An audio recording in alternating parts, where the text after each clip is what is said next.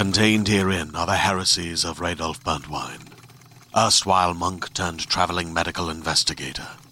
Join me as I uncover the blasphemous truth of a plague-ridden world, that ours is not a loving God, and we are not its favored children.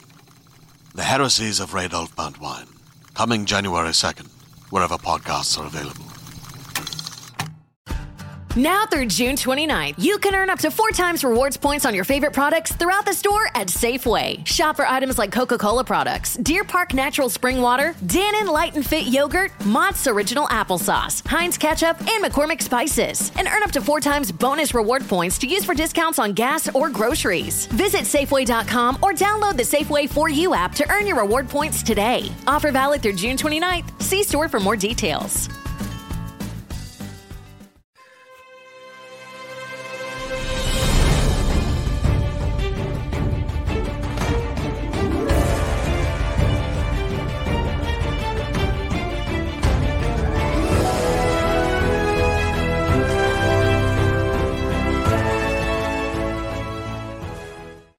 Hello, everybody, and welcome to a brand new episode of the Geek Buddies!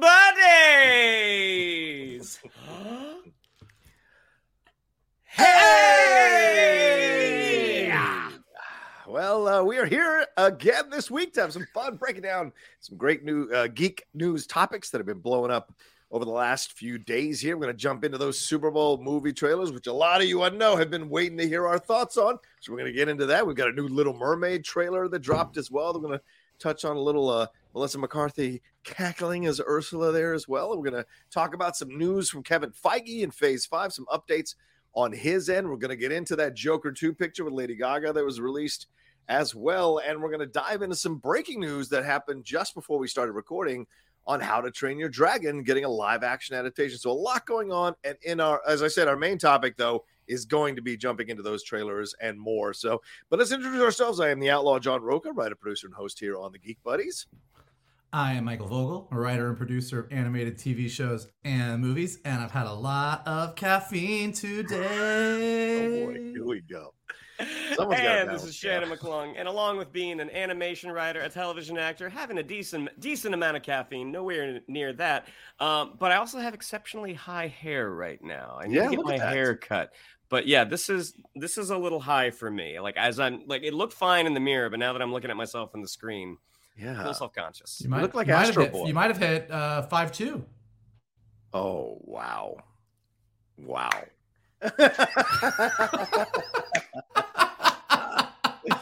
Zing. Zingorama. I think you have a little Astro Boy going on, in my personal opinion, but I like Jimmy Neutron. All right, well, anyway, we're going to get into so many things going on here, and a big shout out to Carbon Health, who continues to power and sponsor us here on the Geek Buddies. Head on over there for any of your healthcare questions, concerns, or needs, carbonhealth.com, or download the app to have a dock in your pocket. As I've been mentioning, was that a short joke? Was it? Oh, wow. And as I've been mentioning over the last couple of weeks, someone's got a short fuse today.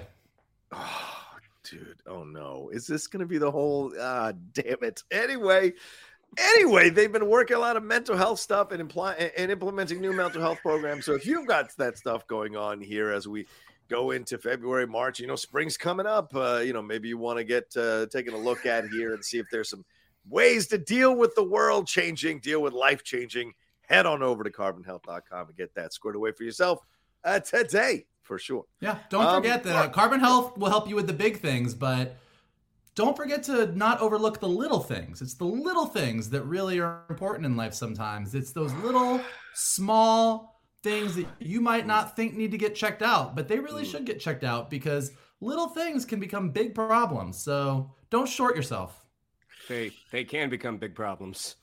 They can become big problems. Speaking of big problems, let's get into our first topic here. Certainly a lot of people have opinions. That's why he's the boss. That's why he's the boss, guys. He keeps us on track. It would be a 4-hour show if I didn't. So let's talk about it here. This dropped yesterday, causing a lot of uproar on the internet, both positive and negative. James Gunn having a recent announcement that we all covered right after it dropped at 9 a.m. to talk about the new path of DC.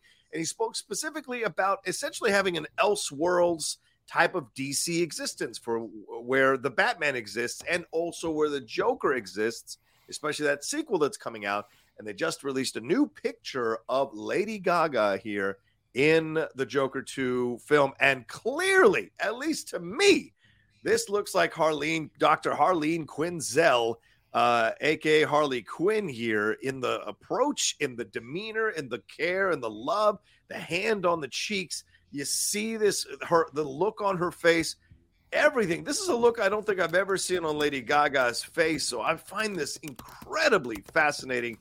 Gentlemen, what are your thoughts here? Because the internet was divided between the people who love this and the people who were mad that we were going to get the Harley Quinn approach that people didn't like back in the 90s. Now, in retrospect, of her being beholden to the Joker all the time, clearly from the body language, it seems like she's very much entranced by him and his comfortable, smooth, confident smile there. So what do you all think about this picture? And are we 100% getting Lady Gaga as Harley Quinn?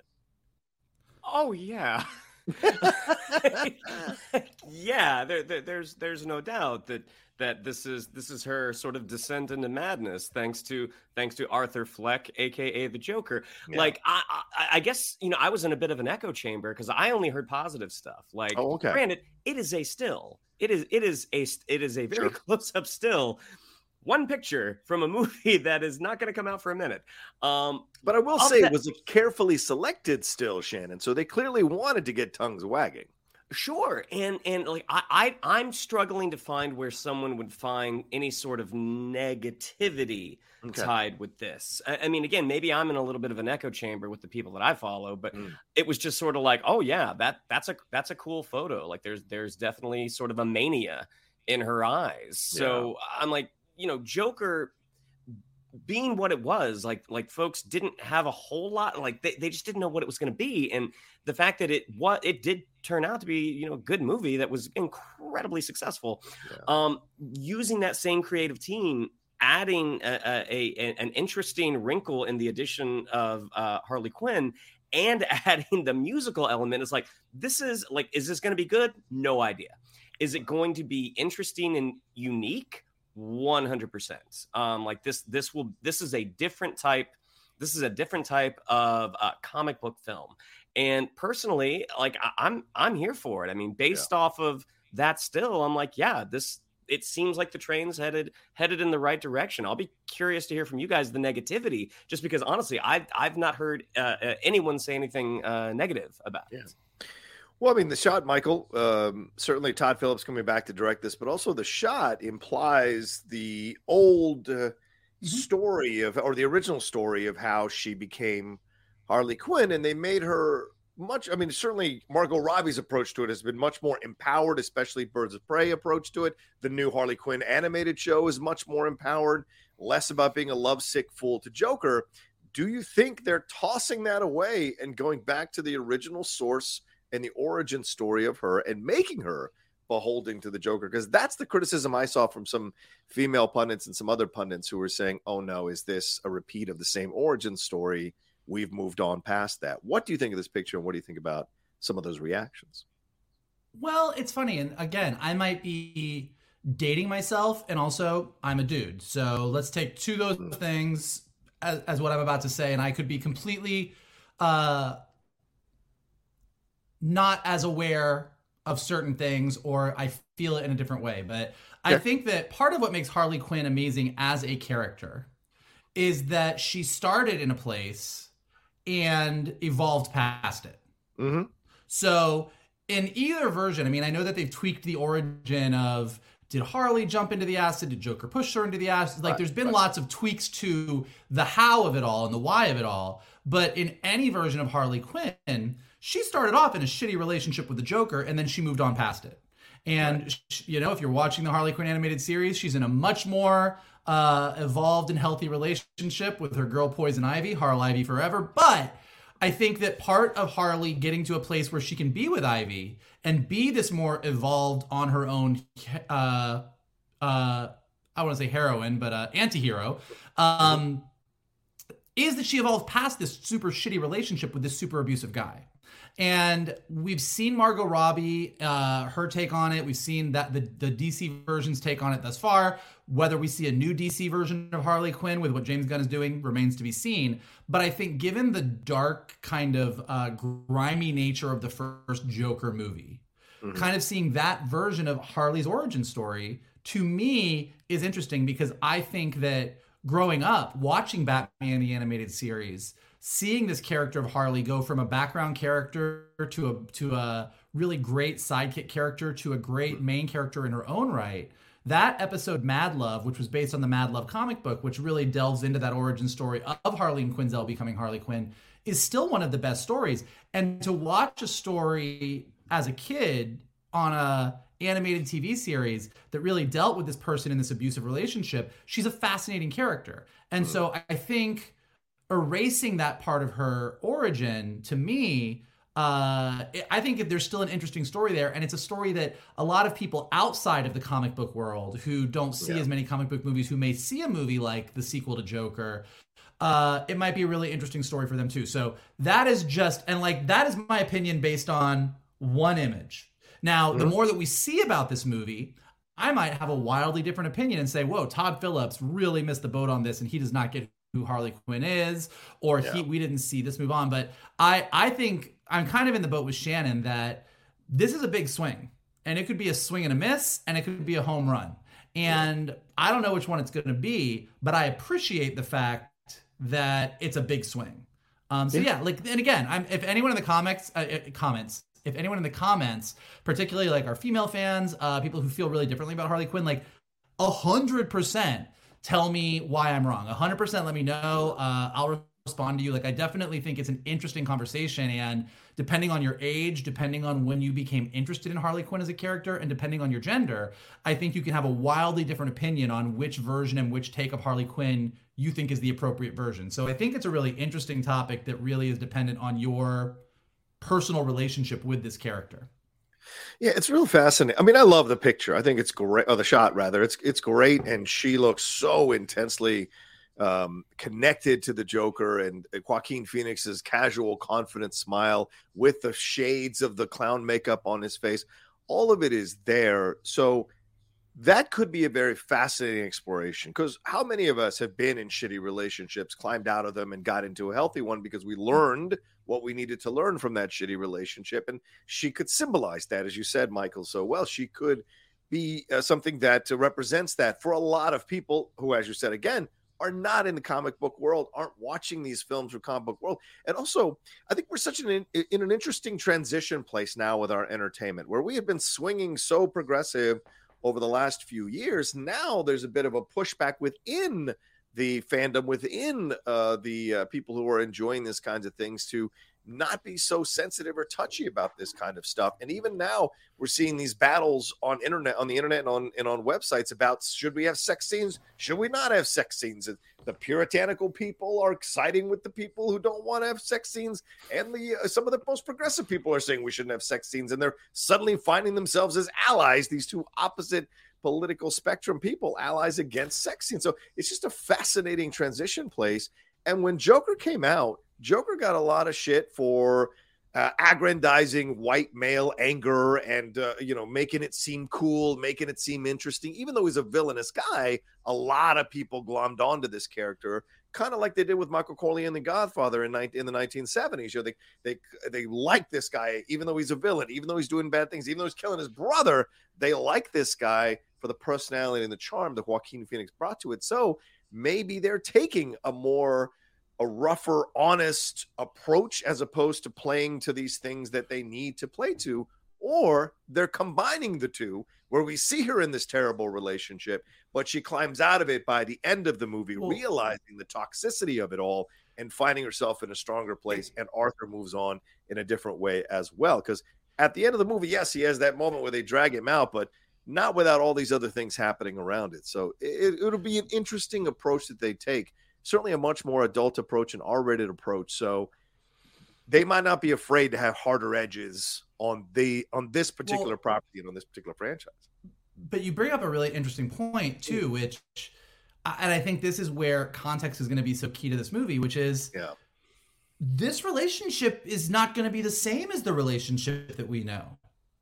Like Arthur is not the same Joker as the Joker that we know. So like the entire Joker movie gives us an origin story for the Joker that is very different. And I don't want to say he's right in the movie by any stretch, but he's also not wrong. Like society kind of like dog piles on this guy who was already sort of on the edge to begin with. So this is not the guy that is so focused on blowing up Batman that he's ignoring the girlfriend in front of him, because there's no Batman for him to blow up in this movie, at least not that we know of yet. So what is this movie? Like, this is going to be a very different take on things. And so the relationship that this Harley and this Joker get into will probably not be I think it's a safe bet seeing the first movie that I'm not going to bank on it being a healthy relationship, but it's not going to be the same thing exactly of this supervillain who doesn't really give you the time of day except when he needs you to do something.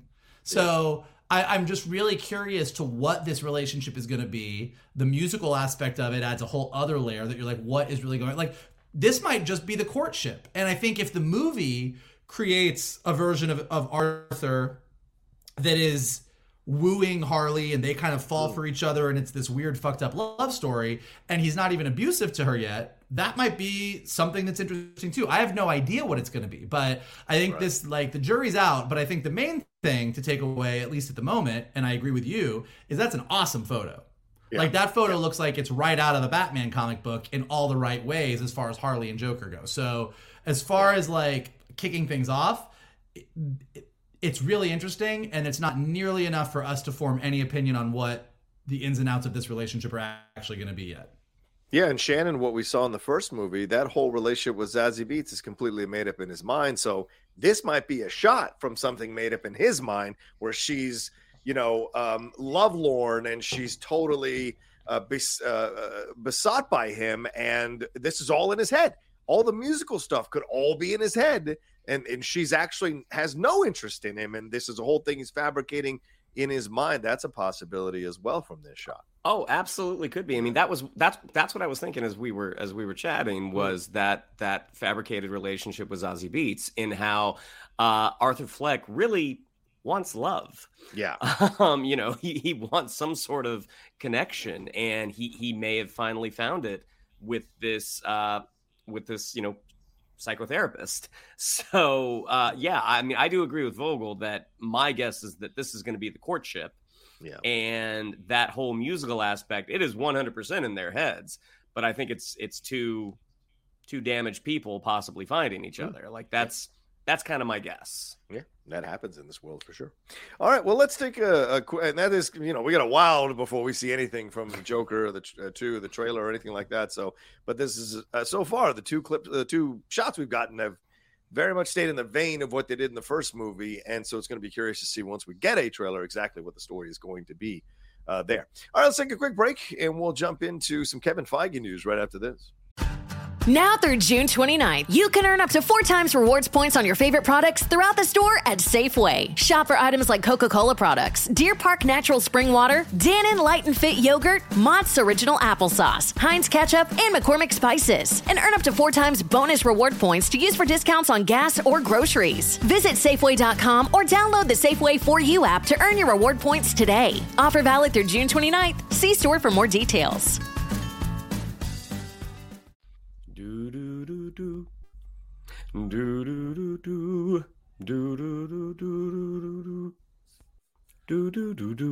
What's that one? Send in the clowns. Oh, good. Very good. Go ahead. Hey, look, you can't make everybody happy. They all can't be just The Last of Us. I get it. Oh, The Last of Us, who the people in the comments, I got a bunch of rolled eyes from my co-host. The people in the comments really, really enjoyed that. People loved it. You spoke to the people. the ones that commented. Maybe everyone else thought it was stupid, but they didn't have the energy to say anything. So with Ant-Man and the Wasp: Quantumania coming out this Friday, the Kevin Feige promotional machine has kicked into high gear, and he sat down with EW to talk a lot about Phase 5 and what is coming. And really interesting because, as we've talked about, Phase 4 has been a little more bumpy. Sure. Than, say, Phase 3 was. But, he actually threw out some really, really interesting stuff. First, about talking about an adjustment to the slate of the Disney Plus shows, saying the pace at which we're putting out the Disney Plus shows will change so they can each get a chance to shine. And the follow-up question was, does that mean there's going to be fewer shows and or more spaced out? And he responded both, I think. He also jumped into talking about Daredevil Born Again, saying how it's going to be a little more episodic in nature. I mean, if you're watching Poker Face on Peacock, like that's something that Rian Johnson deliberately set out to do, was like, what happened to those great old shows, those episodic shows where you could sit down and you might appreciate the larger story if you've been watching, but also you don't need to have all of the context to just sit down and enjoy something. And it seems like that is something they're trying to do with Daredevil Born Again, to have the thing that you can sit down and just watch. Hey, this is Daredevil's case of the week, as it were. And then he goes into talking about Harrison Ford as President Thaddeus Ross and how the relationship that he's going to have with Anthony Mackie's Sam Wilson, that's going to be an interesting dynamic. He also said, which was a surprise to me, that Bucky Barnes is going to be the de facto leader of the Thunderbolts. I mean, I certainly thought it was going to be Yelena Belova. He also, as Ant-Man is coming out, he wants to talk about his new favorite guy, Jonathan Majors, saying Kang is the highest testing villain we've ever had in any of our friends and family screenings. And he also cites his work in The Last Black Man in San Francisco as a huge reason we cast him, which if you have not seen that movie, I believe it is on Amazon Prime. It was an Amazon film, and Jonathan Majors is stupendous in that. He also says Spider-Man 4 is on the way, saying all I'll say is that we have the story, we have big ideas for that, and our writers are just putting pen to paper now. He also said, talked about a potential return for Moon Knight, saying I think there's a future for that character as we move forward. Also, with the Marvels, that Secret Invasion and the Marvels are essentially Captain Marvel follow-ups, but tonally, they couldn't be more different.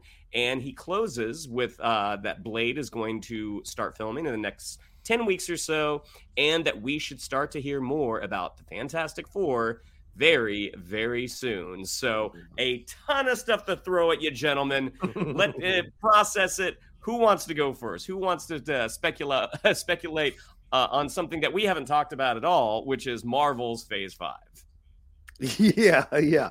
Well, I love that, Shagman has made it very clear there's no casting going on just yet, but they're looking at people and probably talking to people. Deals are probably, trying to be worked out or whatever. So it's all hush hush. But I love the idea that they're going to start spacing this out. And I think this is a subtle response to the CGI situation, to the Marvel visual effects situation, by slowing down the production, by, dragging out these times or causing more space in between these things.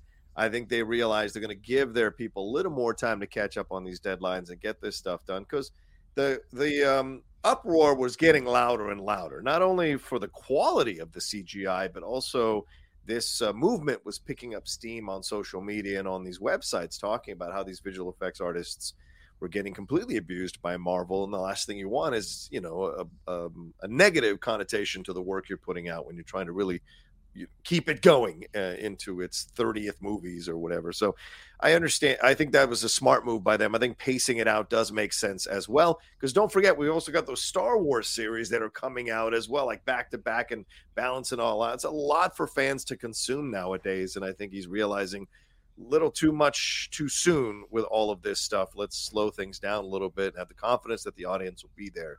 I like that. And I agree with you, man. The Bucky thing hit me out of left field. I was like, really? Bucky's going to lead this team?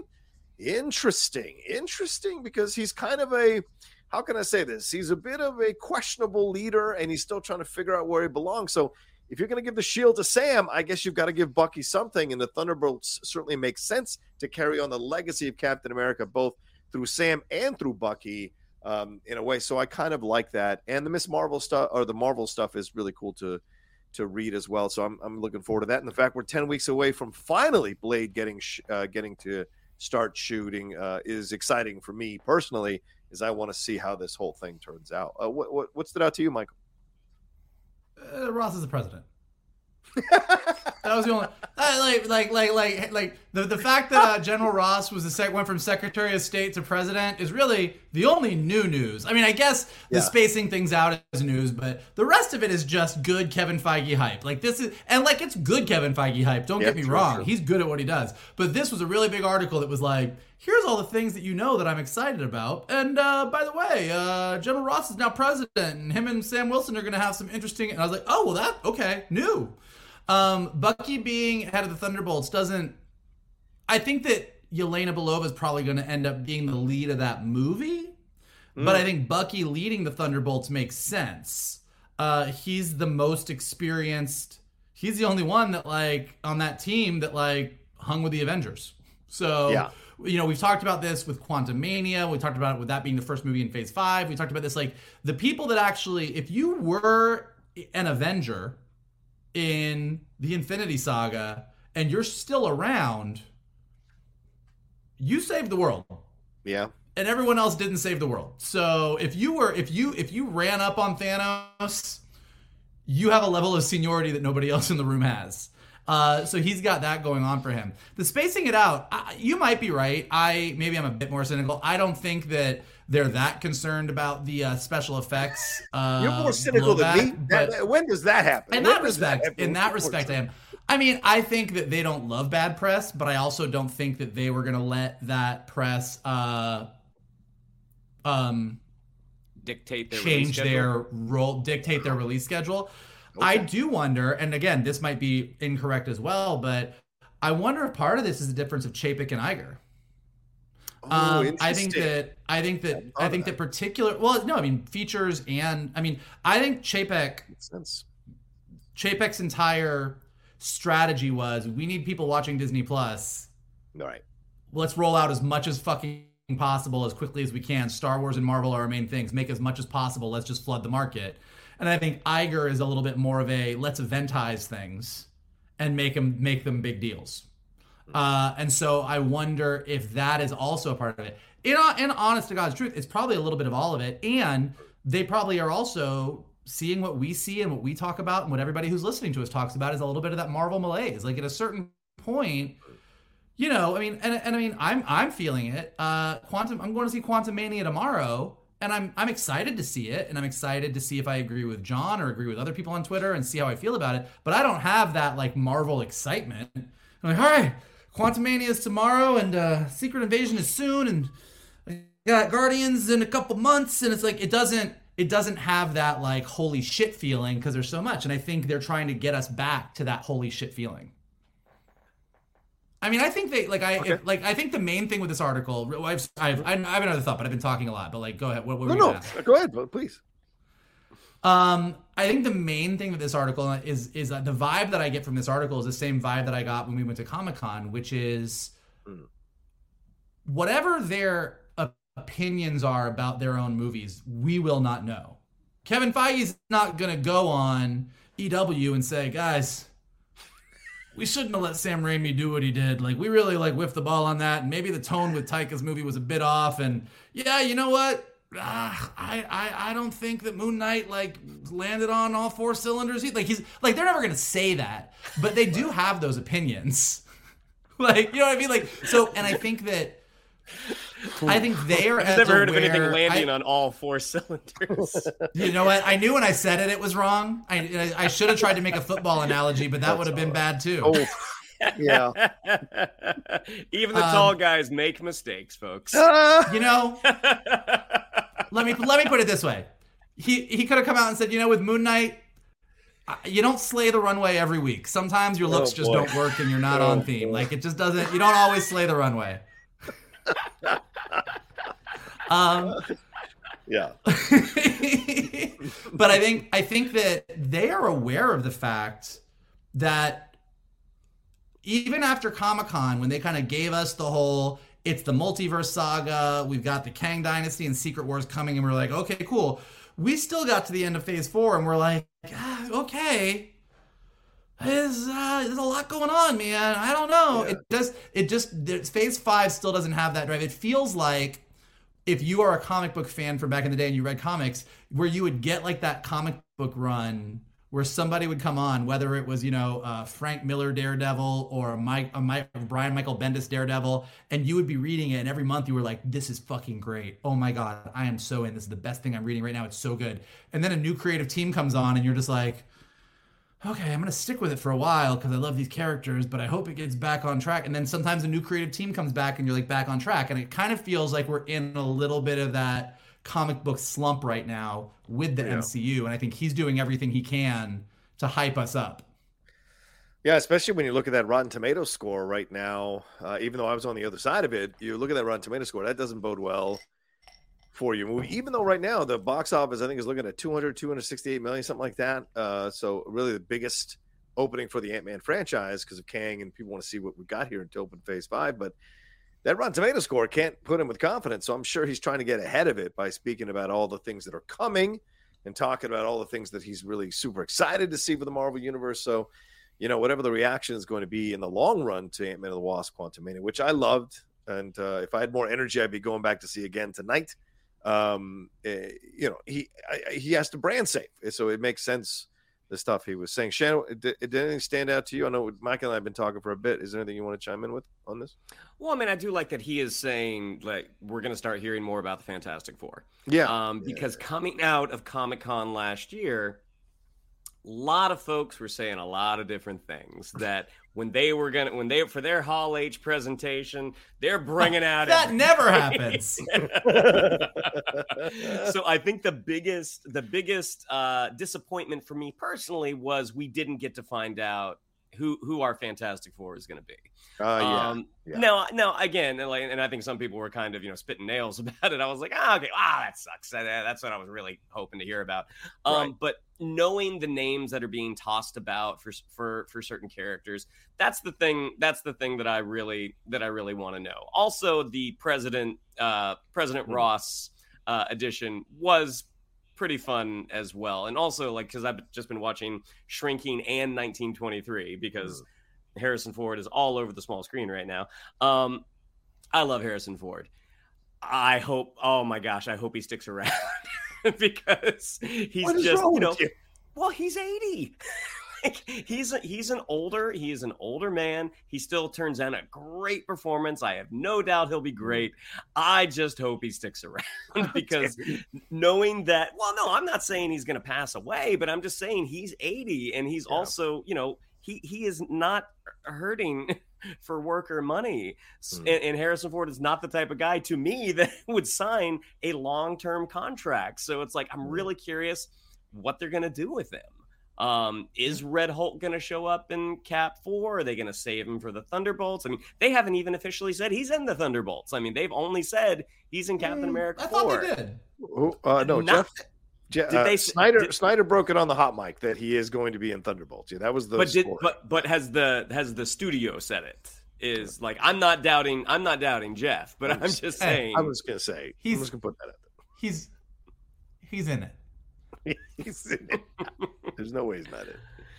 But just knowing his age, that is something that as a fan of the MCU and of Harrison Ford, that's one of the things that makes me nervous. It's like, oh gosh.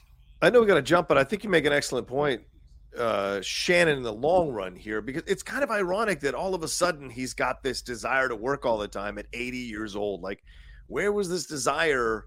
And maybe there wasn't the properties of the franchises he was excited to be a part of in his 60s or 70s. He was high. He was high. He was with Callista, smoking a bottle. Him and Callista were high off their asses.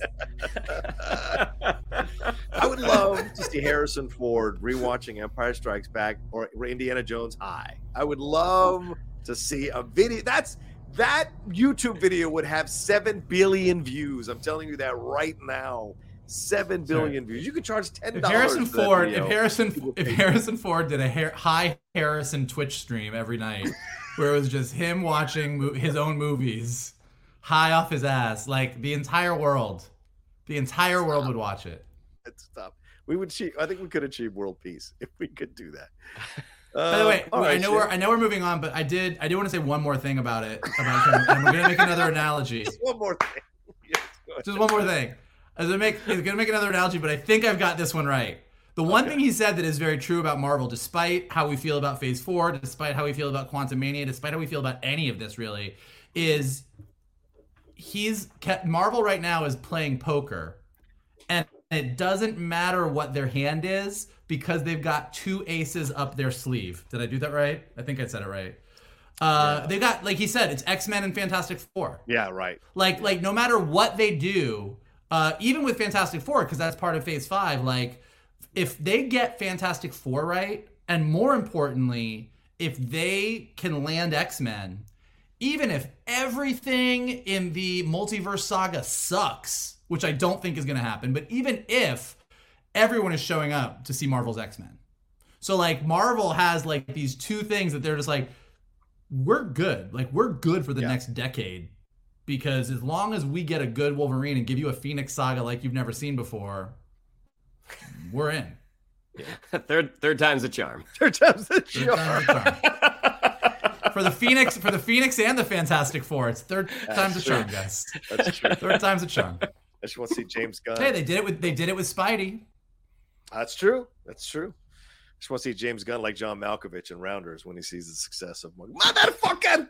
I just want to see that from James Gunn, because there's a lot of rumors that there's some tension between those 2 gentlemen. So we'll see how much truth there is to that. All right, Shannon, is that it from the Marvel Kevin Feige stuff? All right, let's take a quick break and we'll jump into our third news item right after this.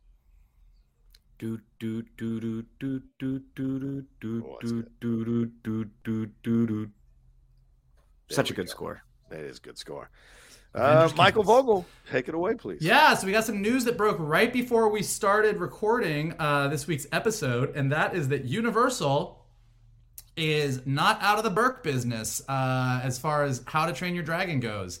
They are now, Burke is where Hiccup and the Vikings live, in case you didn't know. That was a deeper cut. This is deeper cut than I intended with trying to do the alliteration, and then I realized that half of you were like, the fuck did he just say? Not sure if serious. Yeah, go ahead, guys.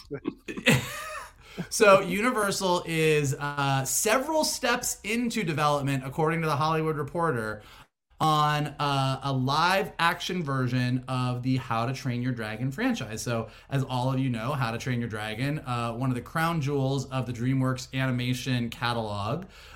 There is a trilogy. There's the first movie, second movie, third movie. All of them did really well. How to Train Your Dragon 1 received an Oscar for Best Animated Film, and How to Train Your Dragon 2 and 3 were nominated. No? It didn't win? It was nominated the same year Toy Story 3. Toy Story 3 won. Yeah. Ooh, yeah, no. That did not work out. Hold on, I thought Hollywood Reporter said it did, and I think you were right. So, award nomination for Best Animated Film and Best Score. So yeah, did not win. But obviously beloved films, and now we're gonna get to see Toothless and Hiccup and the whole crew in live action. I believe it is for March 20. They've already put the window in for when it is going to be released.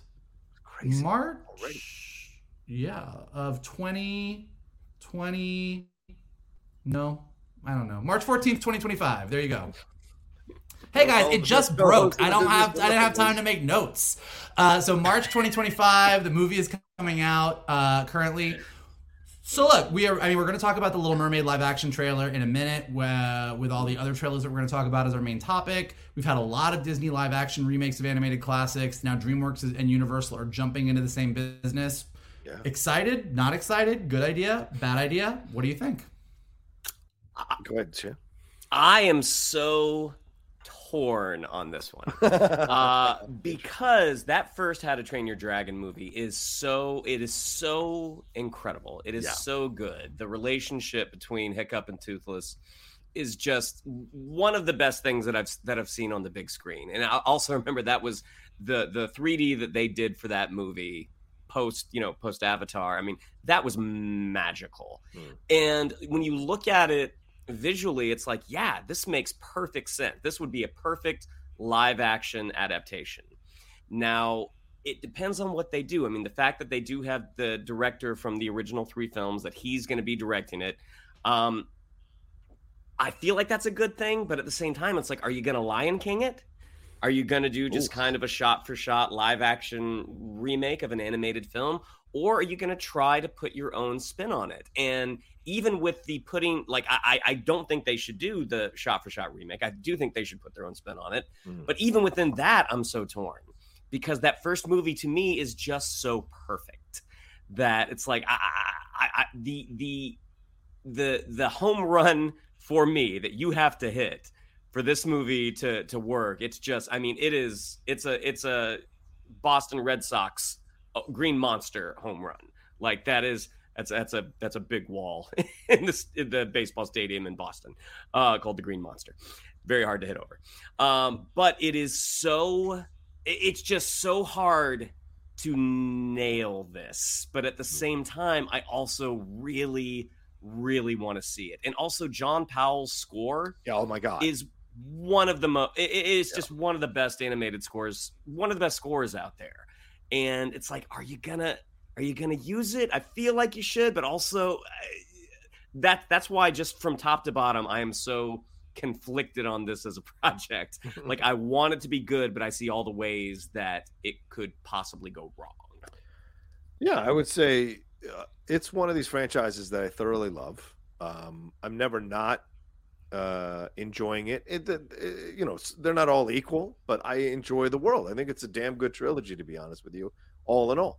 And yeah, John Powell's music is iconic. You guys know I'm no score whore, but when it stands out, it stands out. And when it does, I know I've listened to something really special. And I think that's been my feeling about John Powell's score. I'm with you. Dean Du Bois coming back to do it is interesting, because I like we're seeing with Last of Us, Neil Druckmann coming on as a co-creator with Craig Mazin. Mazin has a lot of experience doing live action TV series. So you bring Neil Druckmann in to be, let's work together. Let's, you know the spirit of the game. This is what I want to do with it. Let's work together so we can make it work for this medium. Dean Du Bois being on his own to do this and doing the adaptation of it, I think is going to be interesting. What is the special effects going to be like? What's the budget for the special effects on this? Because you got to make that dragon so incredible, because that is one of the biggest selling points of Toothless. Can you get that right in a live action situation? I don't think I've seen many films or shows where you really get the dragon's personality coming through in a way that you are empathetic and connected. The remake of the live action of Pete's Dragon that is criminally underwatched, that was a great version of doing that. You actually connected with that dragon. You felt it. You sensed it. In my opinion, it was. But you don't sense that with the House of Game of Thrones dragons or the House of the Dragon dragons. Yes, they have a personality. Yes, they're strong. But you're not actually having conversations with this dragon, or having connective tissue with the dragon, feeling that sympathy and vulnerability to the dragon. That's going to be a lot of work there. And who is going to come in and play Hiccup? And look, Gerard Butler's still around. So if you get him to reprise the role, that'd be great live action. But who are you going to get in that's really going to capture that Jay Baruchel thing? Just call the movie Dragon. Yeah, that's it. Dragon's right. Dragon, car, plane, fight. But and by the way, there is a sequel coming called, what was it called? Car? Is it Ship or Boat? Ship. Yeah, that's Ship that's right. With Mike Colton. So, whatever, make the money. But this situation, I'm excited to see if they can do it. I just have concerns about the people involved in it and their experiencing adapting it to live action. So that's my thought. Mike? Yeah, look, I think Disney has been spotty at best. I think it's weird, because I think with Disney, my feeling with their live action remakes is the more different the live action remake is, the better it has turned out for them. And when they stay as close as possible to the animated content, it's kind of like, ugh, it didn't work. But then we've been reviewing Last of Us every week. And I think Last of Us has really landed on the right way to do this, because you watch Last of Us, and if you played the game, some of the scenes in Last of Us are almost word for word taken directly from the game and just put on screen. But what is tying those things together are stories, characters, scenes, ideas that never existed in the game. And I think that's what's interesting. When I look at I might not have begrudged Lion King live action its shot-for-shot moments if they had given me more Scar-Mufasa relationship, had really delved into Simba and Nala more because you had more time. Like, there's a way to do this, I think, and I think Universal and the entire creative team on How to Train Your Dragon should really take a page out of The Last of Us book, which is give us the key moments we love. Like, we're all going to see it, to Shannon's point, because How to Train Your Dragon is one of the more perfect screenplays that's out there in the world of animated feature films. So give us the moments that we know we love. Give us the things that we want to see. Give us Hiccup and Toothless flying through the sky, him figuring it out, clicking that tail into place, and them just soaring. Like, give us the moments, but then expand the relationship with him and his dad. Expand the backstory. We know what happened to Hiccup's mom now because we've seen the second movie. So seed some of that into the story. Like, give us Hiccup's mom earlier. Like, there's things you could do where you could alter things, change things, tweak things, turn things around that would give us the same story, but a deeper understanding. And I think the overall key with that is if you're going to adapt anything, whether you are Julie Taymor doing Lion King on Broadway, whether you're taking our favorite Broadway, whether you're taking Wicked and doing it on the big screen, nobody actually wants to see the exact same thing we already loved over again. Right. We want to see something that feels like the right thing, that hits the right beats, but gives us something new. And that could be a new character, a new take, a new perspective, a new idea. So the real question with How to Train Your Dragon is, how do you give us what we want and also give us something new to this story, some new shade to it that we didn't think about or realize before? Yeah. And as you said, we're seeing that in Last of Us, some fleshing out of these characters, fleshing out of these stories, and having some fun with them. So we shall see. All right, anything more on that, Mike? That's all I got. Okay, all right, let's take a quick break, and then we're going to jump into these, get into this Mondo trailer discussion here right after this. Do do do do do do do do do do do do do. Yeah, I don't know that one. It's How to Train Your Dragon. Oh yeah, that's How to Train Your Dragon. That iconic score. I couldn't catch it. That iconic score that you're not a score whore, but you know that when it stands out, you hear it. Well, I like better. I like the original better. That's what I'll say. Anyway, all right, let's move on to these trailers here. We've got the Flash trailer that dropped on Super Bowl Sunday, which really exploded the internet. Then we had the Guardians of the Galaxy Volume 3 trailer that dropped later on that day. Then we had an Indiana Jones 30-second spot that showed us some de-aging of Indiana Jones and Phoebe Waller-Bridge flying out of a plane or possibly falling out of a plane. And we got the Little Mermaid trailer that dropped here just a couple of seconds or a few minutes ago before we started. So, Shannon McClung, take it away. Where shall we go? I think, you know what, let's start with the most recent. Let's start with The Little Mermaid. I mean, we were just talking about the live action adaptation of How to Train Your Dragon. And we got to see some more footage from the live action adaptation of The Little Mermaid. And that's including the first look at Melissa McCarthy's Ursula. So I'll say, I'll just go ahead and get my stuff out of the way because I know Mikey will have more to say about this. But as Vogel basically said, the live action adaptations of the Disney animation, kind of a mixed bag. I mean, for me personally, I have no emotional investment in any of them. The only one that I've really, really enjoyed is Cruella. And that is, more of a prequel to what we saw with 101 Dalmatians. But judging this trailer, I don't see, it seems bright. It seems vibrant. Haley Bailey, I think she has a beautiful voice. And that very quick shot that we got of Melissa McCarthy, I mean, I think she looks great. But I hear online there's a little bit of a mixed reaction to it. Again, I would not be the authority on this. So I'll throw it over to you gentlemen first. What did we think of this look at The Little Mermaid? Mikey, you must go first here. Go ahead. It's everything I just said. Like, I think Disney has a problem when it comes to their most beloved franchises, which is, it's exactly what I was just saying about How to Train Your Dragon. Like, we're all going to Little Mermaid because we want to see Little Mermaid. We want Ariel. We want Sebastian singing Under the Sea and Kiss the Girl. We want Ursula. We want Eric. We want all the things. But if they give us just that and despite the different casting, despite some of the stuff that they've done, which I think is really good, if they just give us that, it'll be like, okay, like the animated movie will be better because it's the original. So what are they going to do that's different? And I think that when it comes particularly to like if you grew up in the late 80s, early 90s, it's like the holy four. It's like Little Mermaid, Aladdin, Beauty and the Beast, and Lion King are just like, you can't really touch them. Like they are kind of just like these classics. And so how far they're going to push it, like are Lin-Manuel Miranda's new songs that he's adding going to really like be on the same level as the Ashman and Menken songs? Like there's just so many questions. So this trailer, it was good. As one of my friends said, the first 30 seconds was what we'd already seen in the teaser. And the second 30 seconds was like, okay, yeah, there's some mermaids. And then you got Ursula. And like, it was like, I'm intrigued, but given the track record that Disney has had with the live action movies, I'm also very sort of reticent because I'm just like, all right, like, is this going to do it? Like, did Beauty and the Beast do it? Did Aladdin do it? Did Lion King do it? Is Little Mermaid going to like blow it out? Like, and I think that all three of those are varying degrees of success. I think Aladdin, oddly, is the most successful out of those three. I think Beauty and the Beast is fine. It's kind of it makes me just wish I was just watching the animated movie. And then the live action Lion King, I just literally, why does it exist when I can just watch? It's literally a shot for shot remake. Why does it exist? So, I don't know, guys. Yeah.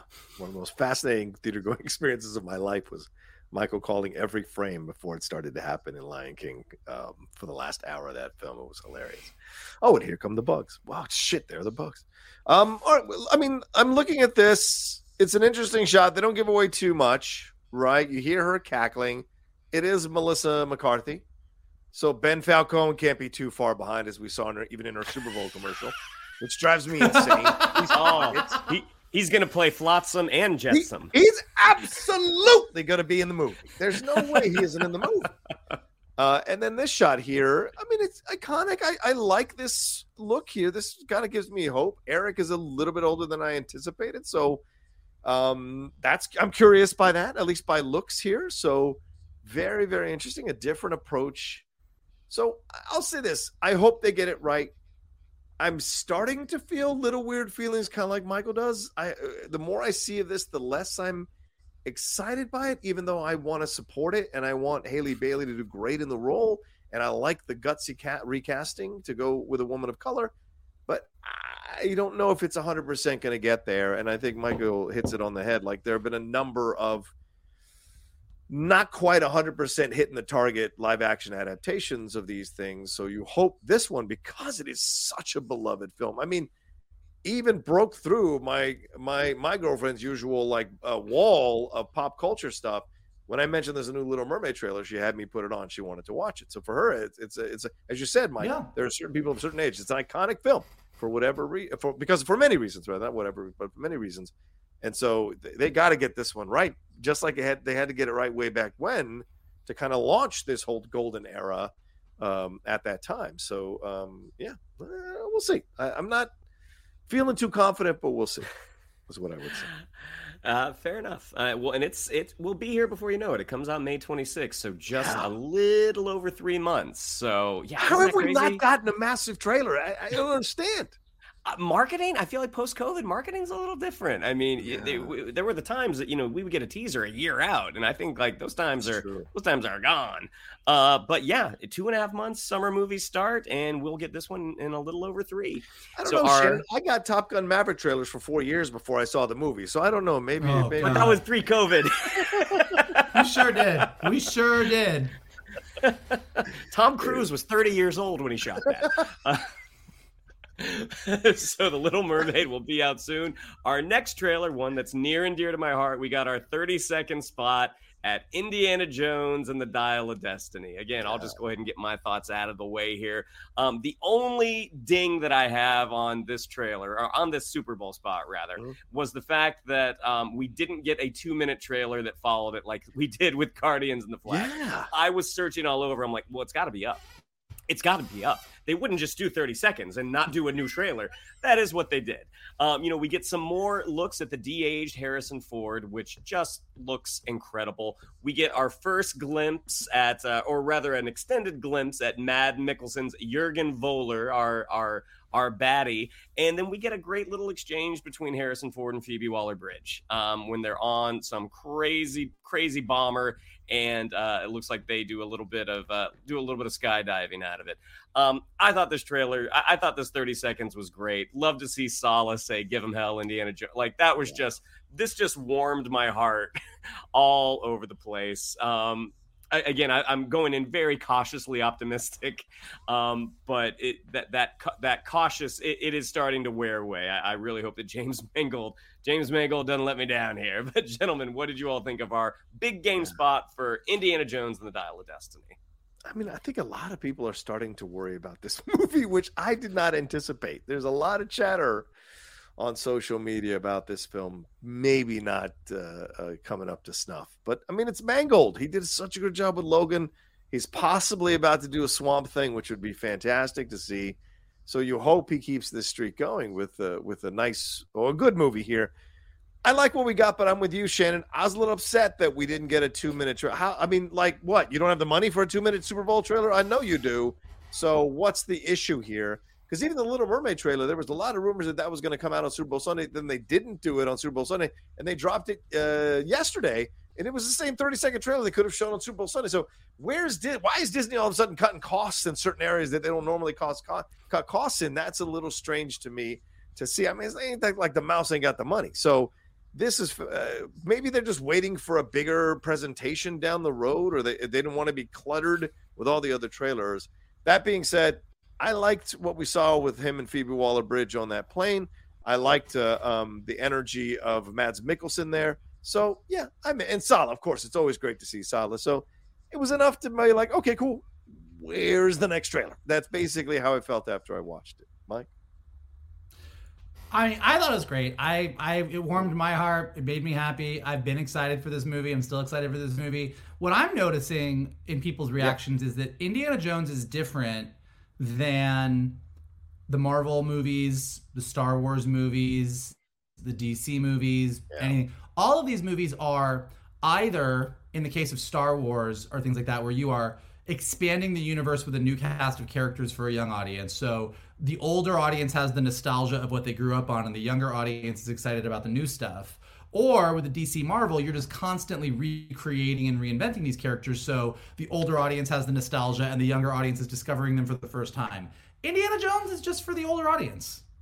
I don't think younger audiences are as excited. Like, you talk to younger audiences about Raiders and Temple of Doom and Last Crusade, and that's like our parents talking to us about old black and white movies. Like, it's like they're older movies. So I just don't think that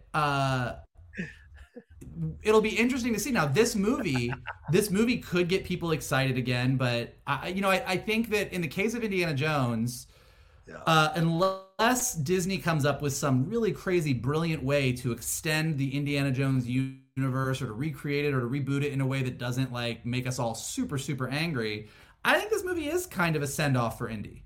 Mm-hmm. And so and in that respect, James Mangold is the guy to do it, and I hope they stick the landing. We got to keep a watch on Shannon if Indy bites it in this one. We got to keep a watch on Shannon. We got to strap him down. We got to strap him down. He'll kill Mangold in his sleep. Yeah. I think you're right.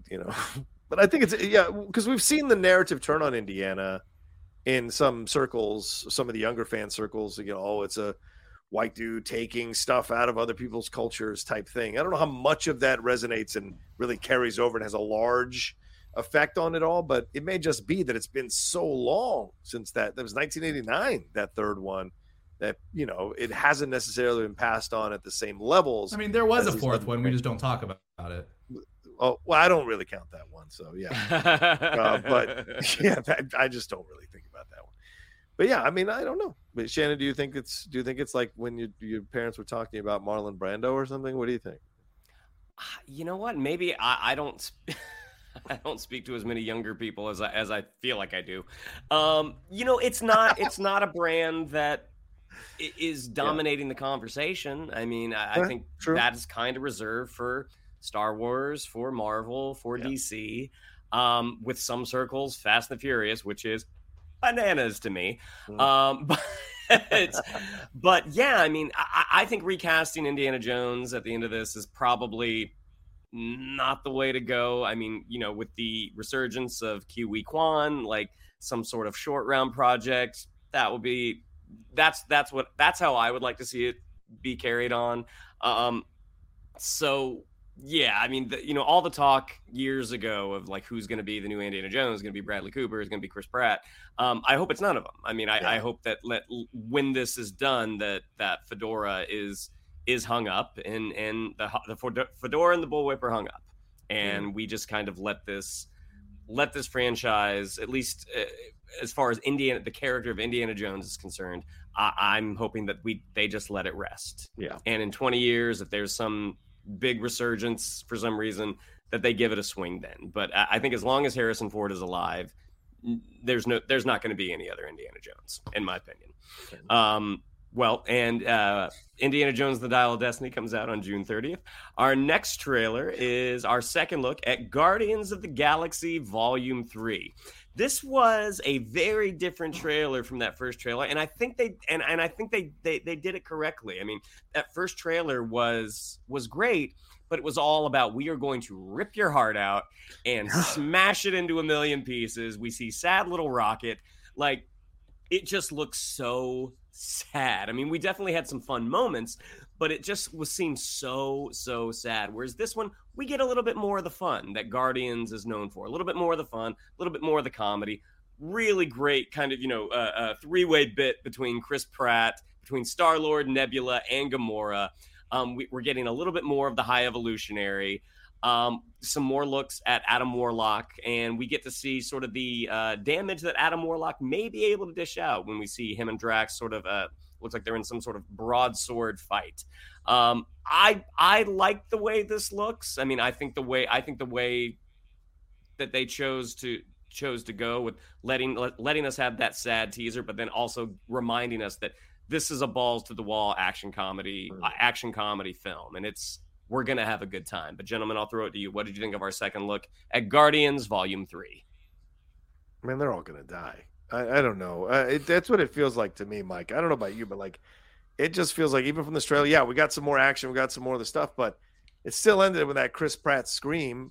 It still ended with Drax, which broke me, by the way. Drax saying, you know, it's been an honor to fight alongside you guys. That really got me. The rocket stuff. I know I keep saying that. The Beatles stuff gets in my head, but the rocket stuff that we got last time fed into this. I mean, seeing him with a companion and hugging and releasing her, I don't know her name, but like his friend there, it's great to see. And the Adam Warlock stuff was nice to see, but it just feels like we're going to be counting down who's going to die in this film, and that scares the shit out of me for a film like this, because, you know, whatever you feel about the second one, the first one was so good, and people love these characters. But I will say that Endpoint was great. The Nebula stuff with him was fucking fantastic, you know, and she's like, knock it off! Like, it's so good. And then he makes the crack about the eyes, which I think is funny. So you're going to get the humor, but it really feels like this one is front-loaded with emotion. What do you think, Mike, of this trailer? Yeah, I liked it. I mean, you know, like a lot of the Gamora stuff was left out of the first trailer. So this trailer like featured really heavily on the Gamora relationship and kind of giving you a Cliff's Notes version. As Nebula says, a couple things were left out, but that's pretty much it. But yeah, like, so we know that like a big piece of this movie is we've got the High Evolutionary, which is tied directly into Rocket's origin and all of that stuff. But we're also going to be picking up the threads from Endgame and seeing what happens with like Peter Quill and this new Gamora that is not his Gamora. And I think that relationship, and then the way that they're sort of twisting him and Nebula, like he and Nebula have now been a lot closer and spent a lot more time together than him and this Gamora. So, and I think we do know from the last trailer or from some point, that Gamora is kind of running the Ravagers now. Or maybe we got that from the Comic-Con, or we've seen it like I think somewhere. that was from Comic-Con. You know, yeah.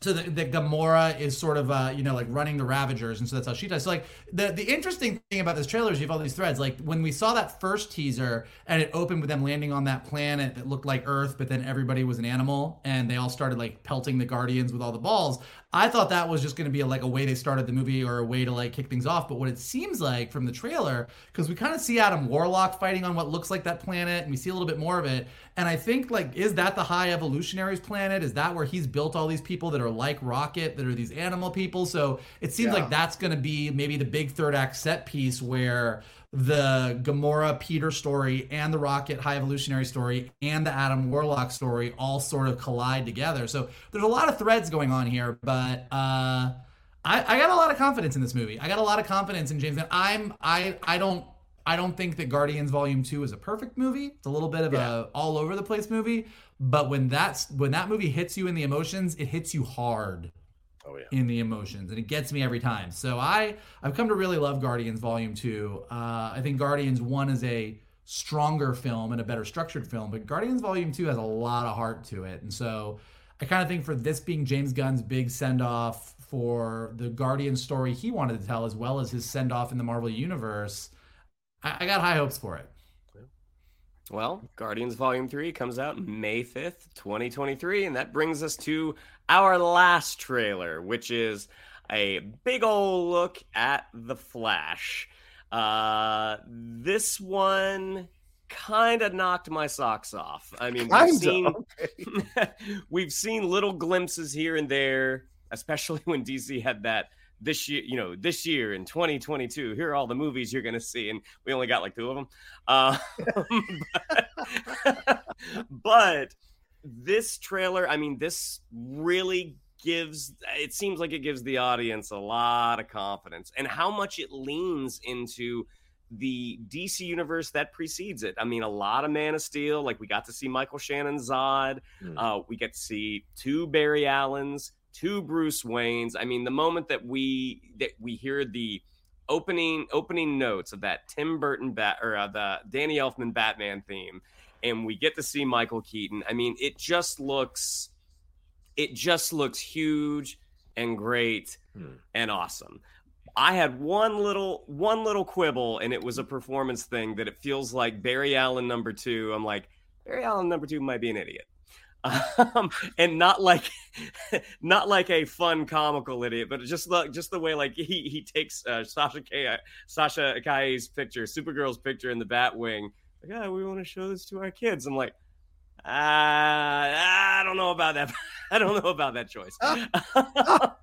Okay, but everything that they kind of threw at us, I thought was really, really, really something else. And knowing the reactions that the test screenings have gotten, that this is supposed to be a just truly fantastic film, it seems like that's the direction it's headed. But gentlemen, what did you think of our Super Bowl look at The Flash? Mike? I think when Idiot Barry becomes the big bad of this movie and tries to kill everybody, you're going to eat your words, is what I think. You put a Flash in yellow, and you are putting a giant danger sign with neon over that Flash. So that Barry showed up with his little yellow jacket and his little yellow headphones, and I was like, oh yeah, okay. We can see where this goes. Look, this trailer came out and did what it needed to do, which is it made all of us say, all right, Ezra Miller, we don't really like you and we don't really know what you've been doing, but we hope you get your apology tour going because this movie looks great and we all want to like it. As somebody on Twitter said, if you really want people to go see your Flash movie, put 2 Batman in the trailer. And that is exactly what they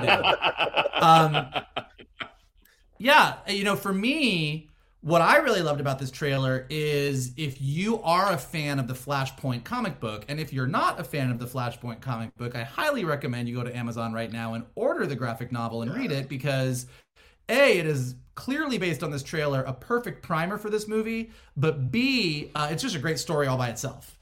And you don't have to know anything else about what was going on previously in The Flash. It's a great standalone story, and it's clearly what they're doing. But what was awesome about this trailer was to see how they took what happens in the Flashpoint comic and sort of adapted it to their DC cinematic universe. And in this case, just based on the trailer, it looks like they were doing things the right way in the way that Marvel does.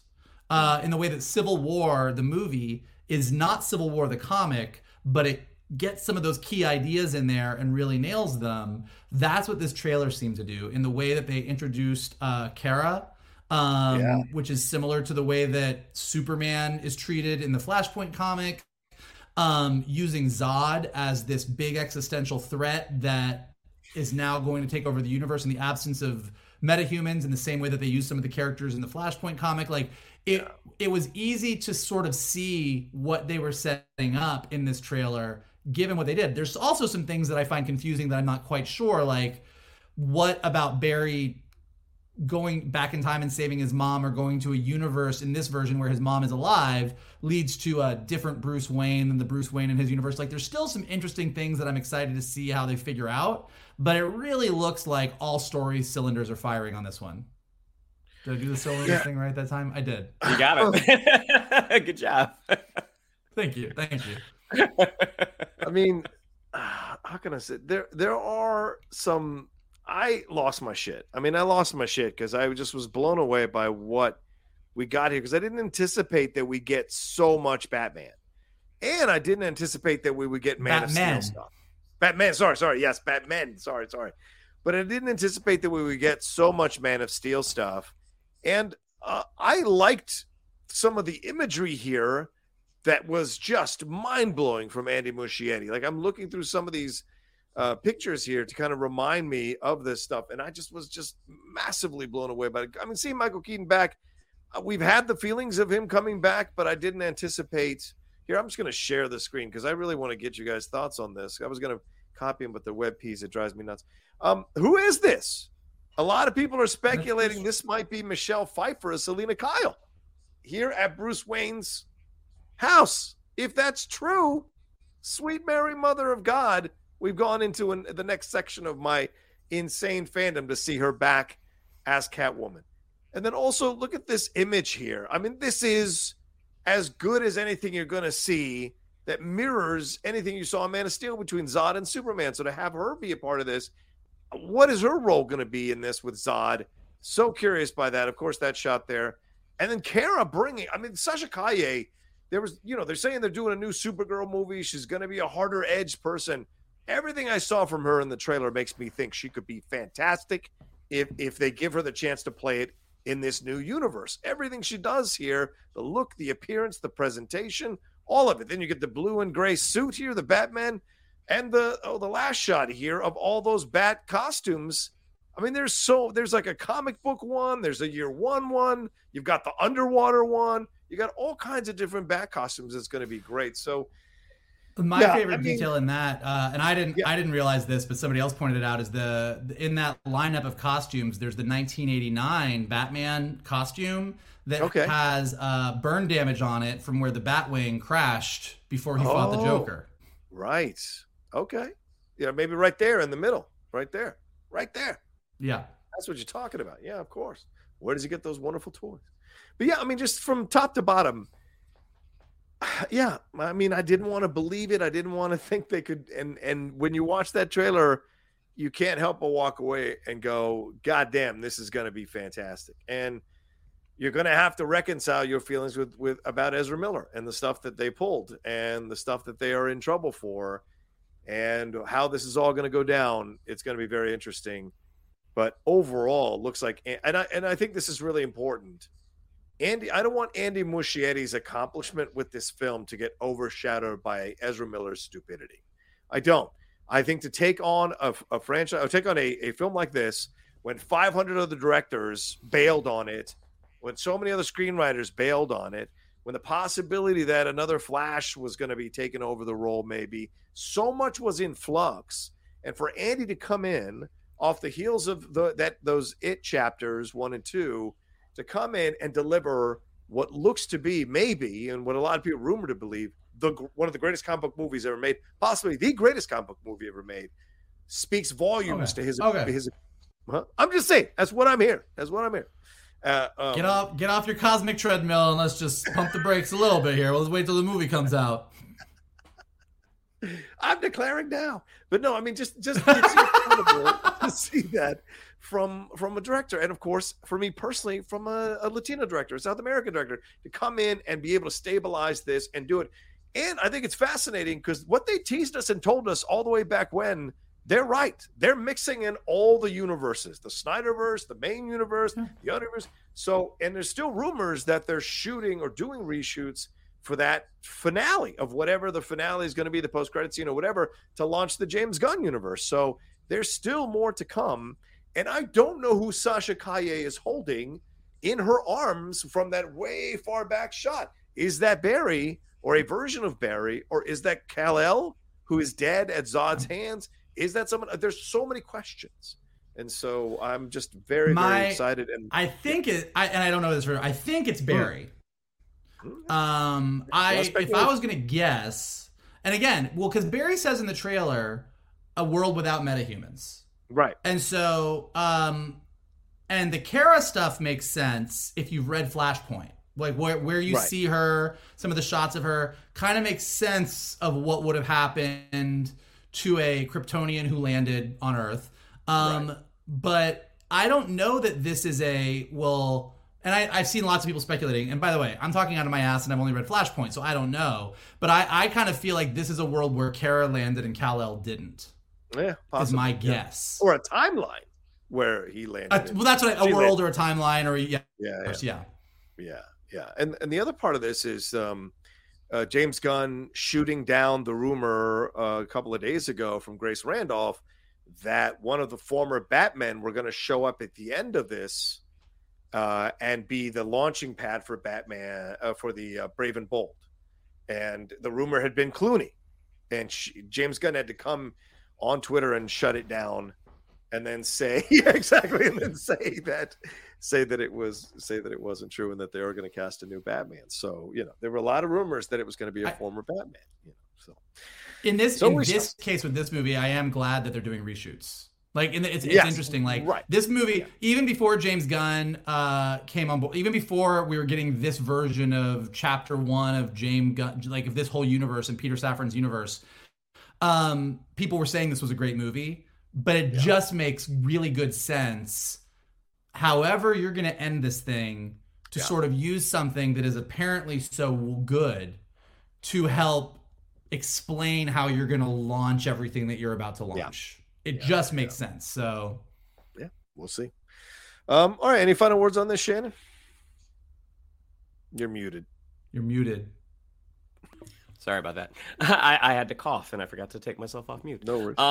It has also produced some really, really funny memes, because that shot of the two Barrys looking at each other. Someone cut together that with the Nemoidians from episode 1 saying, "The people of Hawaii. Oh no, now there are two of them." Oh no. Oh my God. That is terrible. Oh man. Terrible. Oh my gosh, that gave me such a chuckle. But The Flash comes out June 16th. So the summer movie season is going to be pretty stacked. I mean, just what we've talked about today, 2 in May, 2 in June. Yeah. I mean, and we're scratching the surface of what we're about to get. Yep. I'm exhausted. Certainly not short on summer movies. Oh boy. Yeah. I'm exhausted from the last 7 days of screenings and covering this stuff. So I can't imagine once it really starts ramping up. It's going to be a crazy 2023. And look, we have Mandalorian right around the corner. We have Picard tomorrow as we're recording this. So there is so much coming to tide us over until these movies start coming out rapid fire in the summer for sure.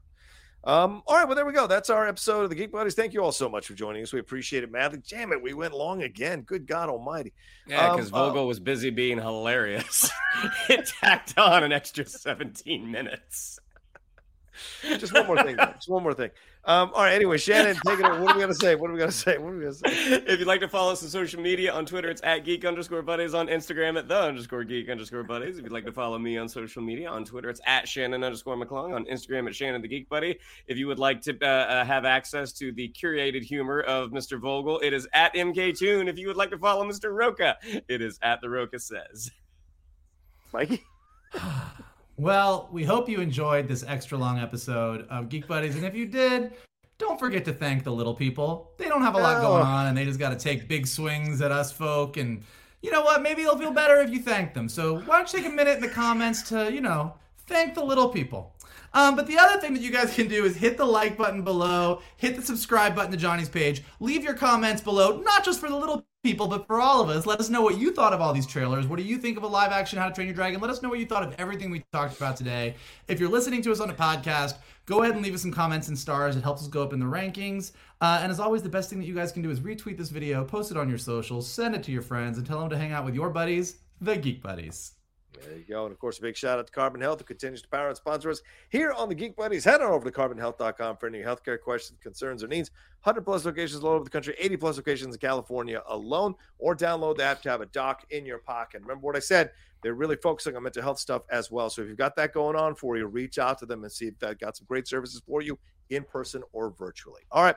Y'all take care of yourselves. Be well. And we'll talk to you next time with another brand new episode of the Geek Buddies! Hey!